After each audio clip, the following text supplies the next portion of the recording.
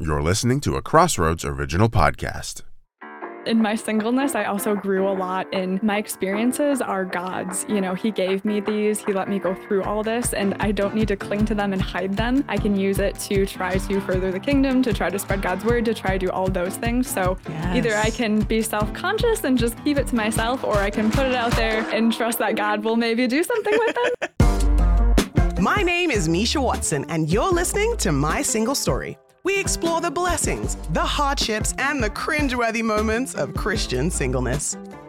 Before we get stuck into today's interview with author Hannah Schermerhorn, I'd love to read an excerpt from her book, A Single Life to Live. We call this story Picture Imperfect.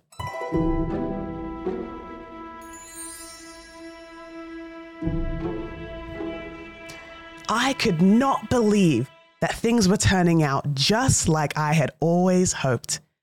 We planned when we got married where we would work, where we would live, and how many kids we would have. We booked our venue, told our friends and family the wedding date, met the photographer, chose the color palette, and ordered the dresses. But then we got a package in the mail, and it contained 2 little booklets from our photographer. There was a his booklet and a hers booklet of how well do I really know my fiancé? I thought I would get every question right. I thought we had talked about every detail of each other's lives, but I was wrong. Most of the pages were filled with lighthearted questions like, what is their favorite color or what is their favorite movie? But on one of the pages in the booklet, there was a particularly serious question. It asked, has he gotten over an addiction? I felt pride as I answered the question. You see, when we had first started dating, my fiance and I had to put in some real relationship work after he, heartbroken, admitted to me about his struggle with addiction. He hated it. My heart felt for him.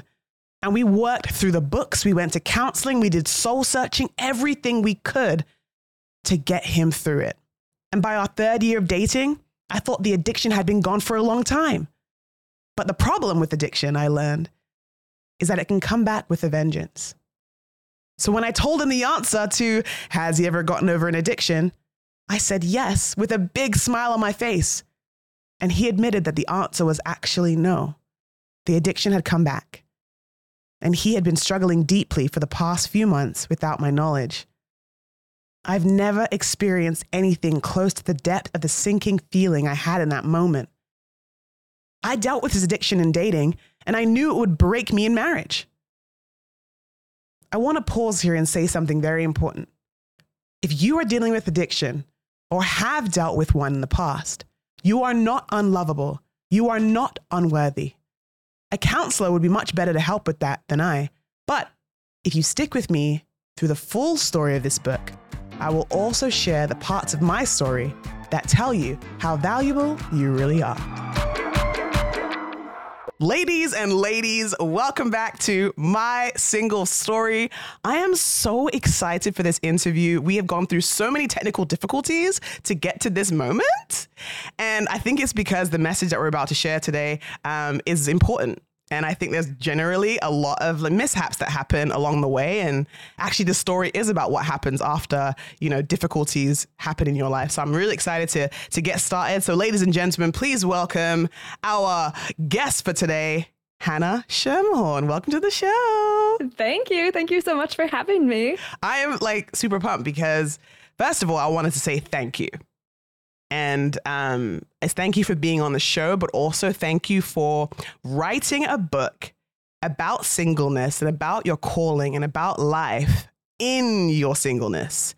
Because I genuinely feel like as we're preparing this podcast and we want to speak to single women, so often people wait until they're married to tell their single story, and then they show God's faithfulness through the married part. And I'm like, well, isn't it a stronger story if we talk about his faithfulness when we're actually still in it and we don't have the hindsight? Right. Totally. Yeah. And so I'm just really grateful that you've written this book, first of all. I'm going to throw it up to the camera here.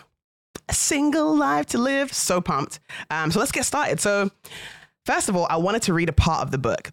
part of the reason why you are on this podcast today is because you get it. Like in this book, there's so many parts I literally highlighted being like, oh gosh, yes, that's me. And so I'm going to read a part of it. Oh girl, like literally, it's so good. So I highlighted this part. Okay. Here we go. So this is like the story moment. Okay. Being single can feel a lot like being picked for the B team. The A team, aka your married friends, are celebrated people. Beautiful parties are thrown with presents and fancy dresses when they get engaged and married. Everyone loves their cute couple photos that are plastered all over social media. They are leaders at work and in church. They are admired by their community, and children grow up to be just like them. But what's left for the B team? That's us. All we get are pitied looks from friends and family when we go by ourselves to weddings and for celebrations for the A team. At work, we're easily chosen for the extra projects and late nights because we do not have a family to go home to. At church, we're given all the tasks and service projects other people don't want because we are blessed with so much free time in our singleness. Girl. You get it. Tell me about this moment right here when you're writing that. Like, where were you at in this moment mentally, spiritually, like that you just like engaged so perfectly with the life of a single woman? What's going on? Thank you. I feel like, there's just so much of, I think so many years of being single and just being frustrated by society and friends and even people in the church and how they felt about singleness. And then how I started feeling about singleness, how I went from being upset about it to being really excited about it, and just seeing this really sharp contrast between what people were telling me and what singleness could actually be. Literally. I just feel like there's always these questions of what is it like to be single? Usually my married friends, what they care to discuss is the dating app part of it. Yes. And it's like, that's such a small percentage of what it's like to be a single woman, but they skip to it. And I like in your book how it's not even necessarily about dating. Like, it's not a dating book. Right. It's more about like life in general. I like did a whole stalk on you, and like you did do like a sermon back in the day. Actually, probably was only a year and a half ago, where you talked about your calling in life and what you're up to, in a sense. Like, you had such a cool life. You got to go to England. I saw a photo of you like at 9 3/4 in London, where you got to go to the Harry Potter Museum. I was like, oh, this is so cool. Like, you've had such an incredible story. You're an electrical engineer. I mean, you've got so much in your life that's like what a lot of people would consider success. So why did you feel it was so important to be super vulnerable? And like, where did you find the courage to write a book like this where you really open up your heart? Yeah, I think when I was struggling with all my single stuff, I didn't find anything that necessarily had this angle on singleness. And I wish that existed, because I'm like, man, if I would have had this when I first became single, my life would have been very different and I wouldn't have struggled for so many years. But to be honest, I had the idea and it was kind of a whisper in my mind. And it took me a long time to actually sit down and write it, because I struggled of, I'm an electrical engineer. I didn't go to school to write books. What do I think I'm doing trying to write a book? So it took me a long time. But I think some of the things that helped me a lot were the fact that I really related to people who opened up about their stories. And everyone from, artists who are just really vulnerable in their songs. And then I saw how many people connected with them, how I connected with them, to other stories, or people in my real life who, once they started sharing what actually happened to them, it's like, oh my goodness, we can have a real conversation finally. Yes. This is what it's actually about. So as I kind of grew in my singleness, I also grew a lot in my experiences are God's. He gave me these, he let me go through all this, and I don't need to cling to them and hide them. I can use it to try to further the kingdom, to try to spread God's word, to try to do all of those things. So either I can be self-conscious and just keep it to myself, or I can put it out there and trust that God will maybe do something with them. So I did it. It's funny because writing it by yourself every single night is one thing, but now that the book is actually out, it's like, okay, people are reading this, but it's good. I'm excited for it. And people are quoting you back to you. Like, what is that like? I'm literally like, so on page 8, you wrote da-da-da-da-da. Like, how does that feel in this moment right now when you're doing that? I think it's like, I don't know, it feels really weird to me. Like, it's just so strange. Like, okay, yeah, that's like, people are reading this and telling me about it. I think the funny time is when friends talk to me and I talk about a problem or something, and then they're like, oh, well, I read this book that says this. And then they like quote myself to me to help with the problem. I'm like, okay. Yes. And you know what? Like there's, you know, in the book you wrote that like, you know, you kind of have a hard time telling a big part of your story, and that, you know, it's kind of like you're allowing us to look into your journal. Yes, like, totally. Where, like, I know you get you mentioned already that like you see the importance of writing this story because that's what you want, or that's what you wanted. But where did you get the courage to do it? Like, I mean, what is it? God telling you something? Is it like you experience something and you're like, now I have to do this thing. This is my calling in life. I was always supposed to write a book. Like, where did you find the courage to be able to actually do this?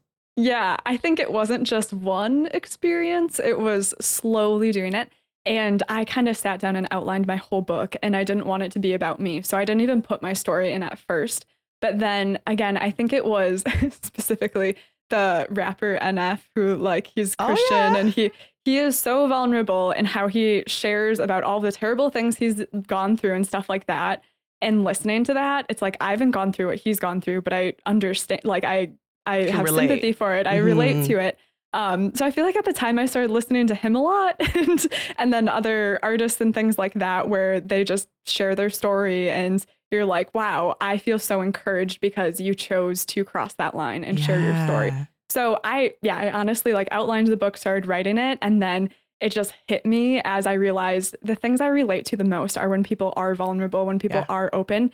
So I was like, if I was myself reading this book when I first became single, it would just mean a lot more to know this person has been through it too. This person has gone through something hard also, rather than I hate when, you know, people try to give you advice and they're not connecting with you first. They're just like, you need to do these 10 things. And I'm like, cool, but like, you don't get where I'm at. You don't get what I'm going through. So for me, it was, I really need to connect with people reading it and show I do understand because I've gone through it. I'm going through it, all of those things. And then from that, let's figure out together how to, you know, dominate this season of life with everything. Love that. Dominate this season of life. Like, I just love it. Like, I think even what you mentioned about being in it and sharing the story right now, like I've said it already, but I'll say it again. Like, there's just not that much content that speaks about when you're in it in the moment. And also, we have to allow ourselves to actually share our story with others so that we can, like, how are you doing singleness? Well, how are you doing singleness? Because we're so different and our stories are so varied, which is why we started this podcast. I was like, it's all about the stories. There's another thing you mentioned here. I am quoting you again, but it doesn't say God has plans for you to be married or to find a spouse or whatever.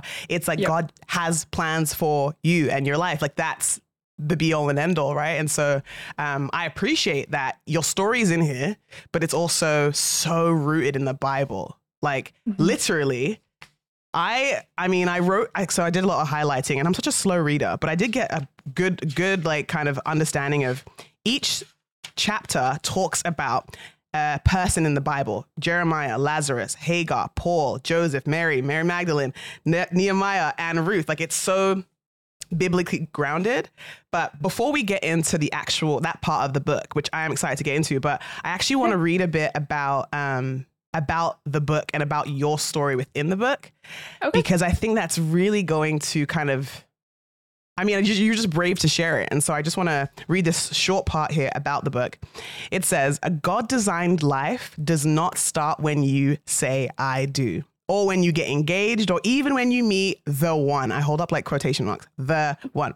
It's been happening as long as you've been alive. Even if you are single and wish you weren't, Hannah Schermerhorn knows what it's like. She was months away from getting married when her wedding was called off. She feared being single again, but in the following years, God taught her many hard lessons that transformed her bitterness into authentic joy. In A Single Life to Live, that's the book, ladies. That's the one you got to get. Hannah draws from the diverse experiences of single people in the Bible and debunks common myths and misunderstandings about singleness. Come on. Like, first of all, debunking the myths, like, is there anything that you're like, I'm so glad I got to speak about this in the book because this is one of the biggest myths? Did you have a statement or something that you stand on where you're like, oh, I'm so glad I got to mention that? Yeah, I feel like there's so many, so it's hard to even pick one. But I think just like all the bad single advice. Like you'll find someone when you stop looking, and like all of those weird, very common things that people say to try to be comforting, but aren't true at all. I don't even know if I can pick one, but like there's But that's so a good many. one. That's a good one. I'm like, when do I stop thinking about it? I'm like, when I'm really hungry, I'm really considering food. But other than that, I'm kind of thinking about like when my partner will arrive all the time. All the time. And it's not like everyone who's married just stopped thinking about it. Like that's not true at all. So there's a lot of angst behind so many things I think that are in there. Yeah. And maybe the particular one was like, you need to be in a relationship to be happy, or like God has someone for you for sure. Like things like that are just, no, we should live our life in a very different way because that's not what the Bible says. Exactly. And I do think that I have to give them, like my married friends, or like team A in a sense, like they're kind of due in that I think most times, even though hearing those things like, when you stop thinking about you get married, or like it'll happen when you least expect it, or like, I just know he's coming around the corner or whatever. I'm like, tell him to speed up. But when I feel like that they say those things, I know it's because, they themselves see such joy in marriage. And like, also we love marriage. We're so down. Absolutely. Yeah. But it's more like, I think they so want us to be as happy as they are. They can't even imagine the joy we actually have in singleness. Like, two things can be the same. You can be single and happy about it and sad about it and desire to be married. Like all those things can be true. And so I'm grateful that you've kind of taken the moment to dive into that and talk about the fact that like all of that can be true. And then on top of that, you've picked people in the Bible to show that. Like I literally picked out one, which was, actually, I'll ask you the question. Who in the Bible have you featured that you feel is one of the most helpful figures in regards to singleness? I feel like for me personally, one of the first ones that stuck out for me was Joseph, because he was single for a long time before he got married. He, was sold by his brothers into slavery, and then he was kicked out of, slavery and went to prison. And in every single circumstance he was in, he just was like, I'm going to make the most out of what's going on in my life. And none of those things, I don't think he would have picked any of those things for his life. Right. And it's really easy for me to read his story and think, oh, this great ending is coming. And I know it's coming because I've been learning it from the time I was a little kid. But he didn't know that was coming. And he still said, hey, I'm in this crazy circumstance that probably won't put myself in, but I'm going to work hard. I'm going to let my light shine, and I'm going to be, an example of what God does to people and what my life is. Yes. So for him, I thought the same thing of, I'm not happy about my circumstances. I'm not necessarily happy I'm single, but I can use this time that God's allowing me to be in to try to do the same thing, try to be a light, try to let my light shine for other people. So that was like a wake up call for me thinking about his story. Because I think it's like, as I said, it's easier in hindsight to be like, oh, that's what you were doing, God. Like, yes, I could, and so I can like enjoy my singleness as a past part in my life, but being in it and being like, this is not exactly where I want to be. This is not also what I dreamed my life would be. Right. But God is faithful right now, and he's trustworthy with my life today and my life in the future. And that's why, I really love that. You picked a great one. And I think just even like there's so many, but I even think that like often in the Bible, we don't know for sure. You even mentioned that, like, we're not sure if these people had husbands or wives or whatever it was, but it wasn't mentioned. And the Bible is not coincidental. No part of it is coincidental. So if he didn't mention it, it really wasn't that important to their story. Do you know what I mean? Like, so it's like, so I thought that was really interesting too, because, rarely do we get the sermon on a March morning at church on a Sunday morning. It's usually like during February, they'll tell stories of people in the Bible to do with marriage, or there's always that Boaz story and I think that those always happen during February. Yes. But like, wouldn't it be cool if we did a sermon in November that was about the singleness of Joseph? Like, come on. Yes. Yes. That's what was surprising to me when I started reading the Bible through the lens of singleness and thinking about, okay, how does this apply to me in my singleness today? And just thinking about that with every story, because before, you read the Bible and you're like, cool, there's all these great things. But when I'm like, okay, what does this mean to me today? Yeah. I was surprised by how much was applicable. And even the amount of stuff that I didn't put in my book, like there's just so much out there that's like, this is what it means to be single. And we've got so much support, so much encouragement versus the, occasional like one sermon that we might get in February on singleness, where it's like very small mention of singleness. Like there's so much that's helpful. There is. And it's like, I get so excited about meeting authors like you because when it's so biblically grounded, I feel like on the Sunday, sometimes the message is about, from the perspective of someone who's married. So I have to hear the story and kind of like change it around a bit. Yeah. When it's like the pastor says something like, I don't know where I would be without my wife. I go, I literally have no context for that. Like, I don't know, and so that's why I love like being able to hear from someone who's like, no, like I wouldn't be anywhere without my, I don't know, journaling or my prayer life. Come on. Anyway, so for right now in this moment, I want to kind of like shift gears a little bit because we are talking about really vulnerable stuff, but I kind of want to get to know you as well on like a kind of like a homegirl like level. And so I didn't give a heads up to Hannah, just so you know, people who are listening in. This is a really kind of like, I created this game. So it's odd. It's really odd. Game. But, this is good. I'm calling it tea or pass. So here's how I explained it, okay? So when you say like I'm spilling the tea, it's like you're giving the goods. Like you're giving me good advice. Usually it's gossip, but I'm saying like it'd be good advice. So we're going to spill the tea on some things. So essentially, if I'm going to say some practices or statements, and all I need you to say is tea if it's great advice or you love it or you do this. And then pass if it's like, no, thanks, I'm not for it. Okay. Does that sound great? Okay, great. Yeah. Awesome. Yeah. Okay. So first things first, journaling, tea or pass? Oh, tea for sure. I journal all the time. I love it. I love it so much. Are you like I'm only going to journal when I'm sad and really, really happy? Or are you like a daily journaler? What's your life with that? I try to do daily. I started reading The Artist's Way, which really encourages like waking up every day and just writing like morning pages, like a couple pages of journaling to like get out whatever is in your brain and put it out there. So I try to do that. I just can't say I do it every single day, but that's like a nice just like brain dump. Here's what I'm thinking.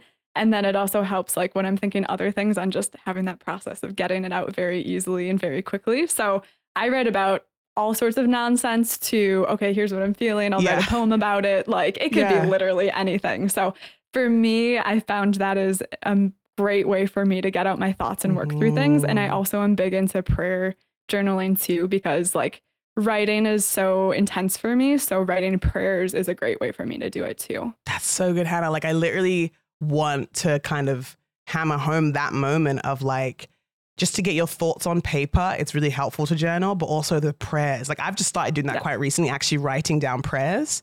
Yeah. But kind of another side question I have with that is, have you ever read back your journal? Like, yes, I was just going to say that too. Yeah. And it's very cool, especially with prayer journal of like, here's what I was asking for. And this has happened so many times in my life. God didn't allow that to happen, but here's the way better thing that came because he said no to that thing. Like that is a thing I have seen over and over and over. And especially like in my book and everything too, that's like, wow, this is really great that he said no to these things because this other stuff came along. But it's cool to be able to kind of map out that journey. Yes. And just like in the Bible, there's the concept of Ebenezer where God has brought us this far and he'll continue to bring us forward in the future. They put down that rock to remember that. So I think just having those like physical reminders of that, even if it's just as simple as prayer journaling, is like, okay, he's done this before. I can trust him again. So it's really nice. Man, that's so good. I think even for myself in reading them back, and sometimes it's voice notes too. I'm like, I'm just going to cry on my phone right now. But I feel for that girl. Like I remember my last breakup was about 3 years ago. And when I was going through it, I wrote down stuff that sounded so like tragic, like just like, actually you even have like wait, let me find it. Cause this is actually, you wrote some stuff down. Okay. So these are some of the lies. So you wrote about lies in it and how like Satan will like take some things and you make it real to you. And then he'll like kind of like, ruin your perspective on the way you look at God, or like, you don't understand the true character of God because you're in this space of like kind of lies. And I've got some here. One was, feeling like you'll always be single, harboring jealousy for friends' relationships. And then this one, feeling angry and untrusting towards God for allowing him to let you suffer for so long. Like I used to write that down. These are literally my words. I feel like that I would write in my journal, like, okay, God, like, you know, why have you let me suffer this long? Like, why me? You know? So I love that you wrote those. I feel like that's a word for a lot of us is these are lies. And I will get into like what you do when you're, you know, suffocating in the lies of Satan. But to continue with our game, the next part is therapy. Ooh, T or pass? T for sure. I have done a lot of therapy. And I think I even mentioned in the book that like the reason or doing therapy has allowed me to write about a lot of the things I wrote about and also kind of create like a formulaic, my engineering background really likes that, but a formulaic process for attacking some of the lies we believe and other issues, you know, that we struggle with in singleness. So I'm all for therapy. It's great. It's great. Yeah, I'm the same way. T all the way. Like I've definitely done it in parts of my life. I have never had a therapist like for years at a time. It's usually like crisis management, but I would love to, right? Don't you agree? Like sometimes you're like, oh, I need therapy. But I think it would be great to like continue through with the person all the way through. Either way, it's like whatever works for you, right? Yeah, it's nice because you just get like an outside perspective too, rather than, you know, friends and family will give you good advice and things like that. But having that other person is just very nice, very helpful. Yeah. And even like I had a therapist actually during pandemic. So like all through pandemic, I had one. And she was like from a totally different culture. And what was helpful about that was she could see from the outside in like, oh, this is the way you see church. This is the way you pray, communicate with others, that sort of thing. This is how we do it here.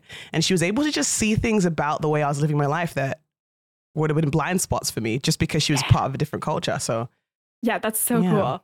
Yeah, that one was really cool for me. Okay, next. Okay, this is like a little bit silly, but I just wanted to know. I'm just nosy. Crying in church, T or pass? T. I think I try not to, but I definitely do. Like, I think like my logical side is like pass. Like, I don't want to do that. But then, you know, like even I'll go to church and like the first song starts playing. I'm just like, oh my goodness. Like crying. I was like, I didn't even realize like this was going to hit me this hard. And yeah, I think I grew up in more like a traditional church too. So there wasn't a lot of crying or emotion necessarily shown. It's kind of changed, but yeah, especially now, I think after I've gone through everything, like, you know, written the book, everything like that, it's just like, God's so good. And sometimes it just like hits you so hard. So I cry in church. Sometimes it's like every week and I'm like, wow. Yeah. And then other times it's not for a long time. I feel like lately it's been like that. So I have my friend Tanya, we sit next to each other every single Sunday and my friend Sheena sits next to her and literally we'll always wear mascara for some reason. I don't know why we wear mascara to church. You just shouldn't just wear it. Just don't wear mascara to church. But I love a good look on a Sunday. So I go and like, I remember singing, I forget what song it was this Sunday. But I look to my left, everyone's just weeping. I mean, ugly cry. And the thing I want to tell church leaders out there is if you're going to put that song that makes us all weep, don't do the like say hi to your neighbor immediately after, because I have to figure out like my whole moment. I'm like super vulnerable and I'm like, hey, hi, I'm Misha. It's so hard right after that. So that's my message to all church leaders. Super controversial, but choose something upbeat right before that moment so I can gather myself. That's very smart. That's good. All right. Coming up next, this is also controversial. Calling God daddy. Oh. Like daddy God or like daddy God, like T or pass. I personally pass. I'm not condemning people who do it. I don't know. I might say daddy. I don't know. There's nothing wrong with it. I just personally don't do it. Same. I'm like, I've heard it before and I just see like such a vulnerable, like such an intimacy when I hear, and usually it's women praying to God and then they say daddy God and I go, oh, that's so uncomfortable for me to hear. But at the same time, I'm like so proud of them that they've reached this intimacy where they call him daddy. Yes. You know? Yes. So it is a pass for me, but also like a hoorah if you are, if he's your daddy God. Yes, I feel the same way where it's just, I don't know. I would laugh in my head if I did it. I think that's my problem. So daddy God. And then finally for T or pass, a morning coffee. Are you a morning coffee gal? Oh, I'm past. I don't do caffeine actually. Oh. I found out that caffeine is kind of weird for me, where if I drink it, like it just makes me sad or makes me cry. And I love wow. I loved coffee. So I just noticed every day that I would drink it, I would just cry and I wouldn't know why. So apparently it's a thing that happens to some people.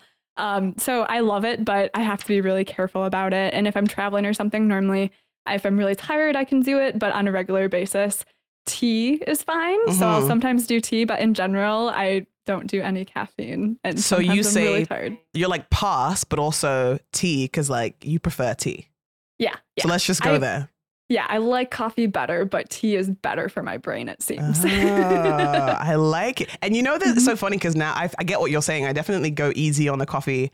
And for me, it's more, I don't need any help to get anxious about things. Exactly. That's my problem. So usually if I go a bit too, if I have too many cups, like I usually just do a half a cup in the morning and a half a cup at like 2:00. Because if I do more than that, generally, all of the things that usually come up, like, oh, what is this person thinking about me? Or like, you know, do I look like bigger in these pants versus those pants? Like I wear black jeans, not blue jeans, because black jeans feel slimming and that whole thing. Yes. If I have coffee, it's like all those questions just multiply. Yes. And that's what for me, I'm like, I don't need anything to add to, like, I need whatever I can to fight it versus, you know, adding to it. But every now and then I definitely give in and have a nice cup of coffee. And then sometimes it's fun and sometimes it's like, nope, why'd you do this? Well, Hannah, thank you for playing Tea or Pass. You've been the very first guest to play this game I created. I'm so honored. It's good. All right. So we're going to head right back in. So I wanted to talk specifically about the lies we tell ourselves and how you overcome it. Like in your story of like, basically an engagement being broken off so soon before a wedding, like, and I literally went from a game to like super intense stuff, which I get, but I like it. It's like, woo. Yes. But like, I can only imagine like the vulnerability, and you still talk about it in your book, where you were at directly after. I think you went back to class or something like right after it happened. And yeah. And like, I can only imagine the devil being like, this is the greatest opportunity to come at you with all of the lies. So for you, like, I mean, looking back, how were you able to overcome that space? Like, how long did it take? When would you say the healing began? Like all that sort of stuff. Yeah, I think for me, there was a little bit of a struggle. So for a couple months of, should we break off this wedding or not? So that was a really hard thing for me, like the struggle of deciding what to do, the decision. So I think once the decision was made, that was almost a little bit more freeing where I could start healing from everything. But I would say it still took a long time, probably like a good 3 to 4 months of just like being super upset. I did a ton of therapy during that time too. I think that's when I started doing therapy because I really, really needed it. Yeah.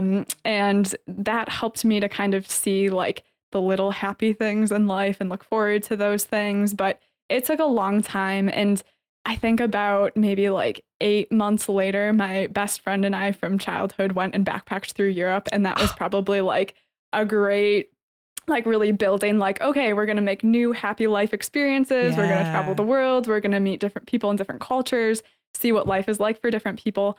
And I think like that was the experience where I finally, which was probably, like a year later, was finally like changing my life, opening up again, feeling like, okay, there are really good things in life and God does have plans, like believing the things that I needed to believe, like I knew, but finally actually embracing them. So it took me a while of struggling for sure too. And in breaking off the engagement too, there's everything from like, oh, I have to tell everyone this wedding's not happening again, or, over and over, and like calling vendors and canceling things. I have this wedding dress. What am I supposed to do with that? There's so many hard things. And then me just thinking like, there's no plan. My life, has been ruined because my plans were canceled and all of those things. Yeah. So I struggled with all sorts of lies. And there was a lot in the beginning. And then more and more kind of kept creeping out as time passed by. So that was a little surprising to me too, where it's like, oh, I got this lie. I figured this out. I'm reassured. And that's like, oh, here's another one that's going to sneak up at you. Yes. Yeah, exactly. So would you say it was kind of like, I don't know, rushing waves of like, okay, I've gotten through that one and now I'm on to the next one. And here comes another one. When this is going to get super metaphorical, but when did the waves get a little bit smaller? When was it a bit more digestible, specifically regarding the engagement?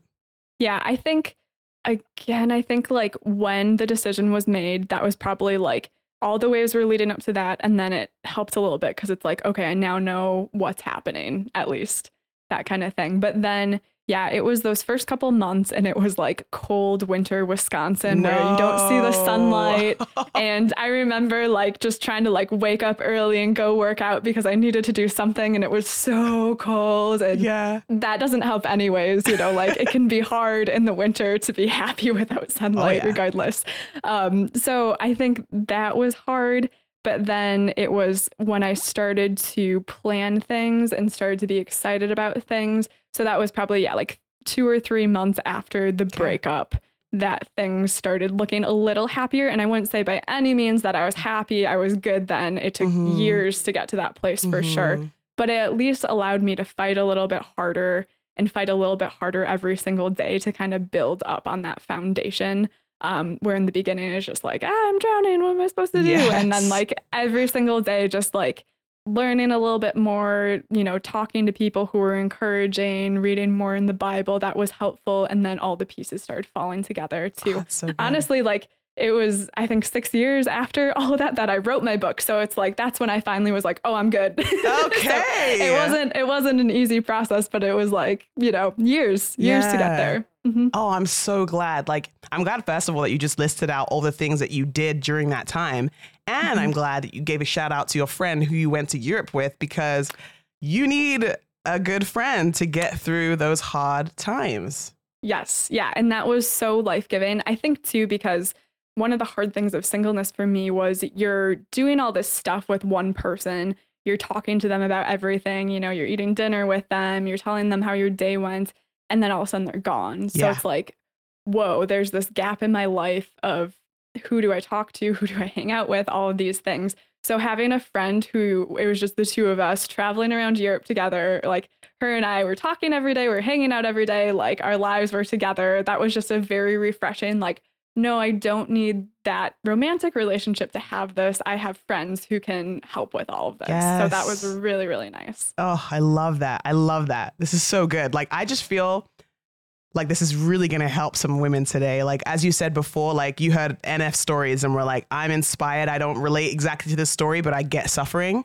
And I think whether they've experienced what you experienced or not, this is really going to help them. And I will definitely be an advocate for this book because I've really been enjoying it.